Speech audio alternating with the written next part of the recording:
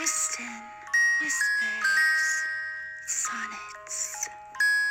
Join me for a sonnet bedtime treat.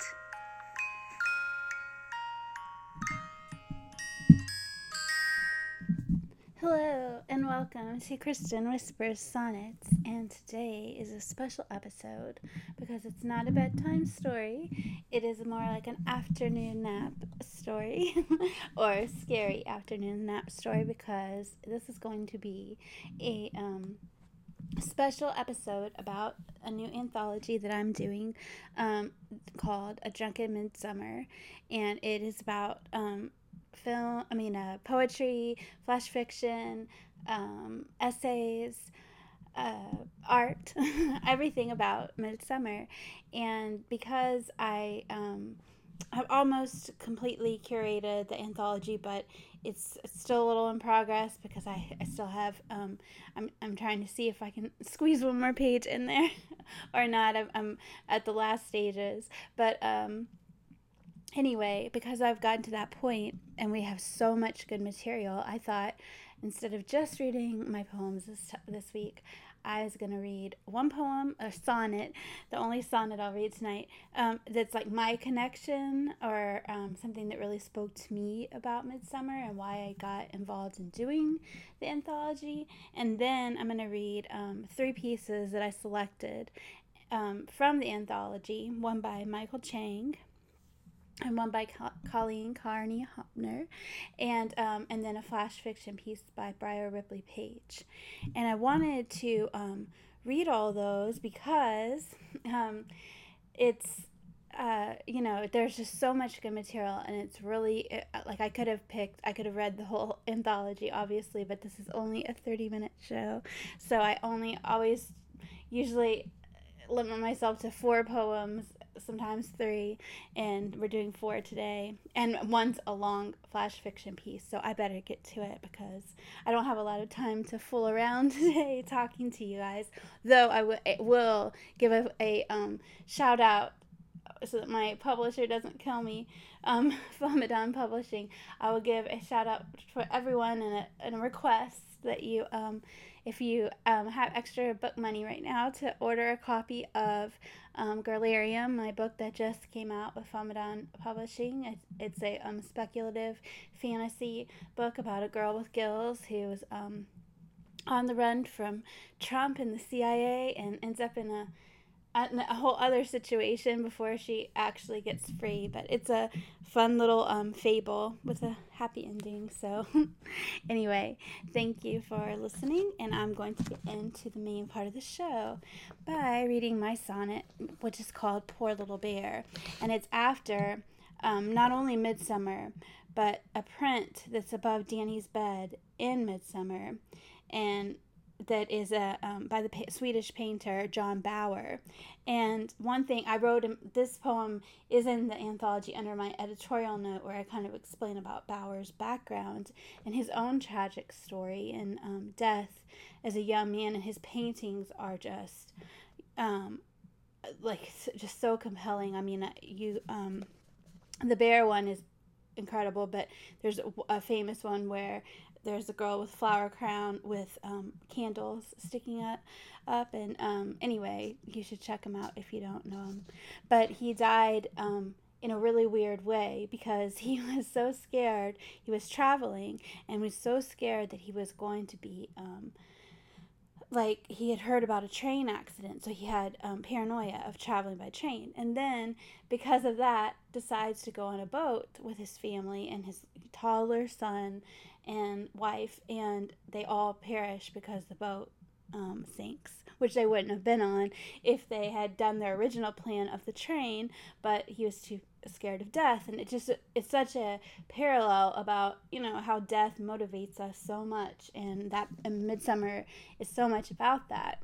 And so anyway, I'll just go ahead and read my poem. Before familicide, Midsummer, death kept close at hand as Ativan. You repose, lips primrose, exhaling baby's breath, below bear, princess, a Swedish artist drew. The beast of death his own eyes peered young into at 36. He picks a boat trip, abstains from the danger of the train. Lungs of lake water slay him, his wife and son, flipped by excessive weight of freight, 1918. Did you know this when you looked at them? The kiss of death proffered by a tiny queen upon the muzzle of a death machine seems as much nightmare as a fairy tale, as is a life in which none of us prevails. And I'm going to go ahead and go into a poem by one of the contributors who is just one of my favorite people in the world. And I'm really nervous to read their poem because they are particular. And anyway, I hope I do it justice. But I'm going to read, before I read the other people's poems, I'm going to read their... I'm trying to scroll up because I'm using my computer. Okay, so I can read their bio. So if you don't know them, although how could you not know Michael Chang? But anyway, if you don't know them, you can look them up and find out some other things that they're doing.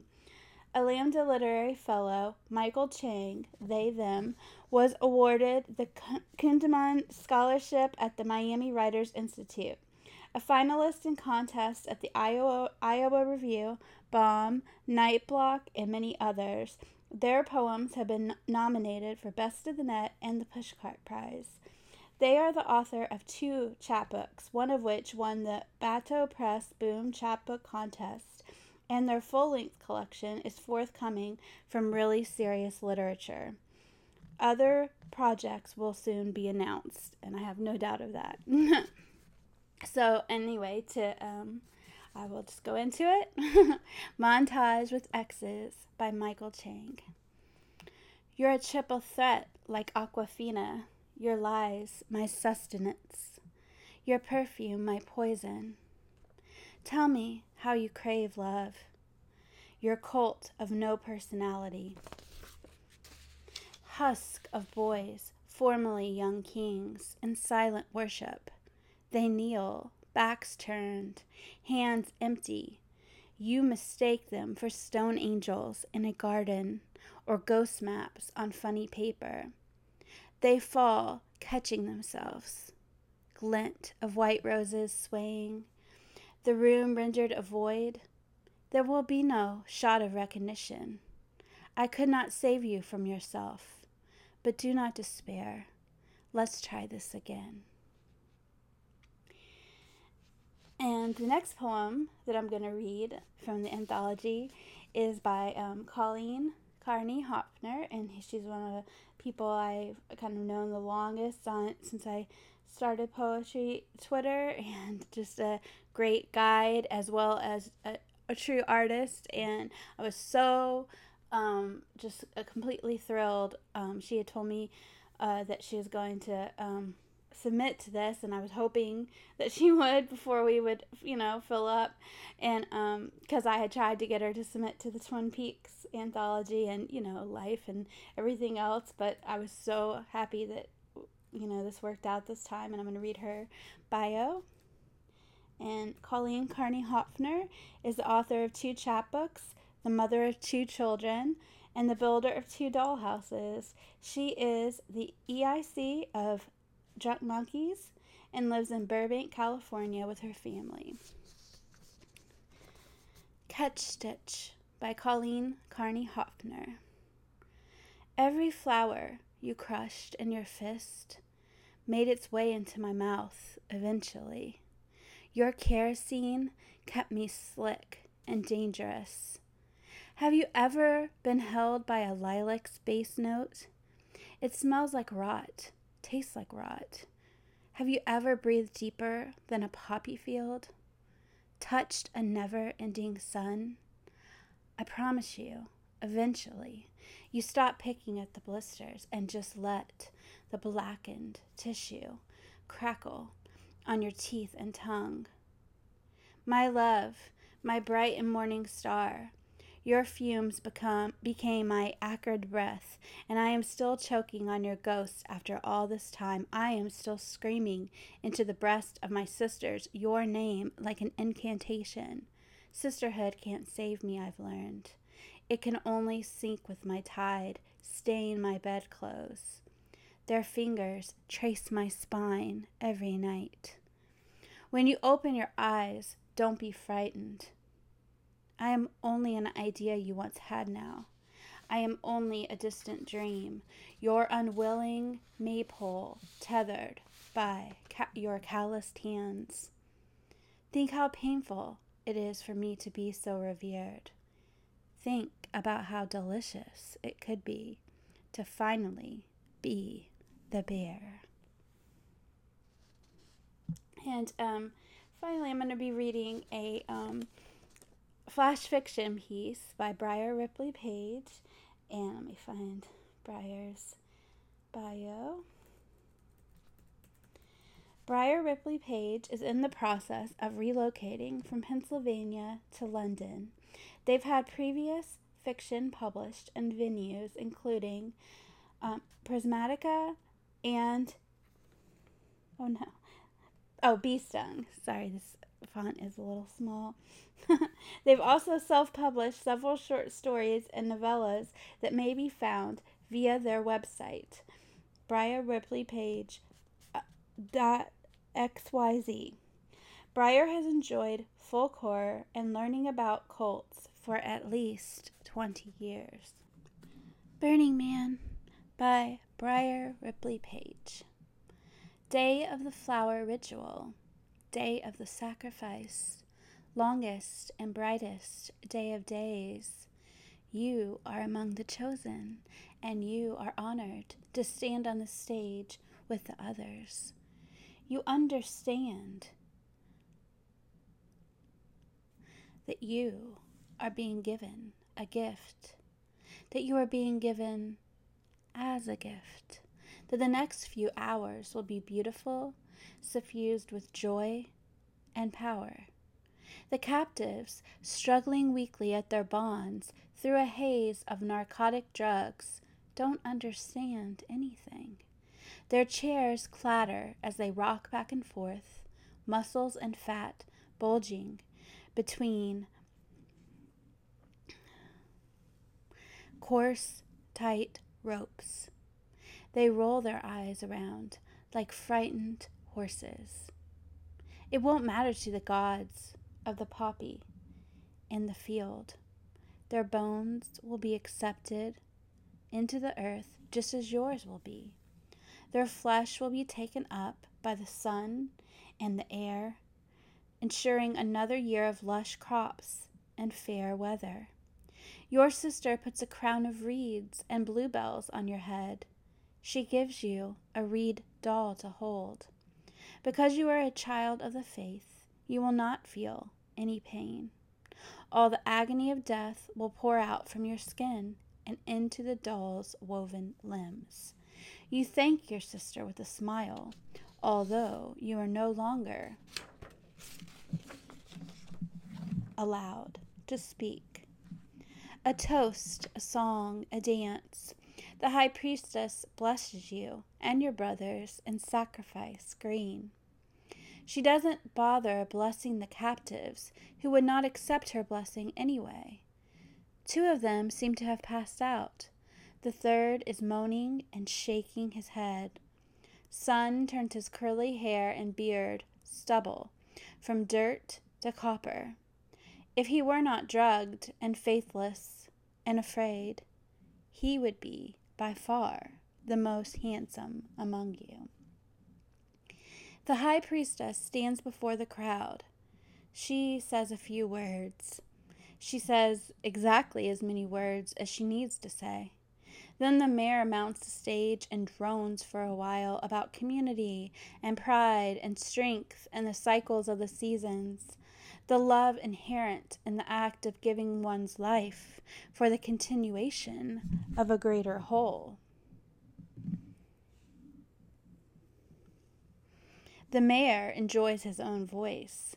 He's probably the only one who does. You fidget with your Reed doll as he talks and talks. When you look at the copper-haired man again, he succumbed to unconsciousness. Drool leaks out of his mouth and trickles down the side of his tan, muscular neck. Your mouth is dry, you realize. You wish you could have some water. You wish you had paid closer attention to the taste, the coolness, when you were given your last draught earlier. The mayor's finished, finally. The climax of the flower ritual is at hand. All the young unmarried women check that the bundles of sticks, hay, reeds, sweetgrass, and dried blossoms around the stage are packed tight. They make adjustments as needed. Everybody else retreats to a safe, respectable distance. Your sister makes eye contact with you, once lifting a bale to a higher position on the pyre. Her eyes gleam with wetness. She nods. Her eyes gleam with wetness. She nods and smiles. Her fingers shake between the twigs. When they've finished, the poppy maiden in her red dress makes a signal. The other women, all in white, step back, forming a wide circle around the stage and the stacked kindling.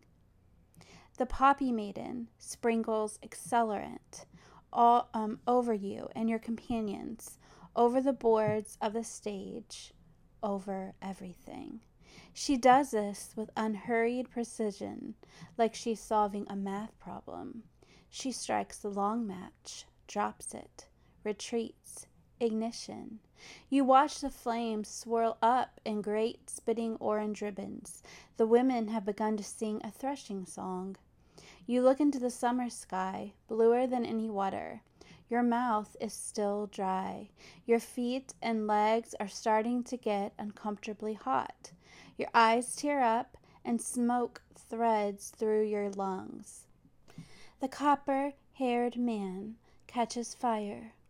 You smell him burning, a cooked animal with crackling skin. His hair is lost in black and red and gold, a shimmer of incredible heat. As far as you can tell, he never wakes up. When the edges of your trouser legs start to crisp and ripple with flame, you're not afraid. You clutch your Reed doll and wait for the glory. Soon, you'll be one with the sun and the air. A shock of pain takes you by surprise. You are too surprised even to scream. The pain itself is a kind of long, red, searing scream. Takes your voice away. You're watching your own flesh crackle and char now. This is not supposed to happen. You're supposed to be protected. But it turns out that fire doesn't care about spells or rituals or fear or faith. The Reed doll combusts all at once between your blistering palms. You bite through your tongue. You can't breathe. The village and its people are lost to your vision in the fire and the smoke, though you can still hear singing. You cannot see your sister. You cannot pick her voice out of the multitude.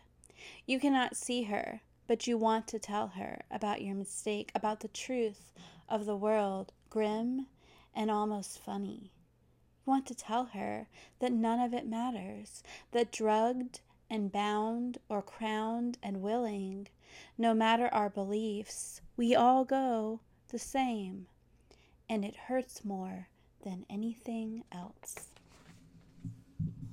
So that's a little taste of Midsummer, our Drunken Midsummer, our tribute to Midsummer, and it's just been such a pleasure working on this, and I still have a lot of work to do, but it's the book is definitely taking shape now and almost complete, so it's nice to kind of celebrate it by letting you guys hear a little tribute from some of the poets involved, and there's so many other brilliant poets in here, and I always say poets because I'm used to, but flash fiction writers and artists and essayists in this book. I am just so proud of it, and it was really the easiest anthology I've ever had to just get its submissions in. I didn't have to like chase people down as I usually do, even for something like Twin Peaks. We kept the submissions open a lot, and we asked a lot of people. With Midsummer, my inbox just filled up so quickly, and I'm actually in the position of having to write a bunch of rejections soon, and that's not going to be fun. I've already written some, and that's like breaks my heart, too, because when you get so many submissions, you're going to have countless good pieces that you just don't have room for. But it's the good problem, I guess, of having a popular anthology. So it's fun. It's not, that part's not fun. That's the downside. But it's fun to have one where you're not having to chase people down to be a part and submit. We have a beautiful cover, and so everything has just worked out so well, and I'm so excited at that. And the book will come out like midsummer, sometime. We don't exactly know when. I haven't I'm not even close to turning it over yet, so I certainly couldn't tell you. But just look out for that. And also, like I said earlier, if you are in the mood for some fantasy poetry and anti-Trump sentiments in a speculative poetry book, you can order Girlarium now at Famadan Journal on their website in the bookstore, and there's an ebook version too. And thank you so much for listening to Kristen Whisper Sonnets, and I will be back next week with more sonnets and less other kinds of poems, but who knows, because I always sometimes do read some of my other things too. So just everybody, if you're going to take a nap, I'd suggest something that would give you some comfort after these scary poems. And thank you so much again to Michael Chang, Briar Ripley Page, Colleen Carney Hopner, and everyone who has submitted to Midsummer, Drunken Midsummer, and to all those people who have acceptances and are going to be in the book. I could have read, 10 times what I just read, and you guys have been so impressed. So, just know it's going to be a great book, and I'm so excited that Daily Drunk is going to print it too. So, anyway, for now, I'm going to say good afternoon, but I'll see you next week on Kristen Whispers Sonnets.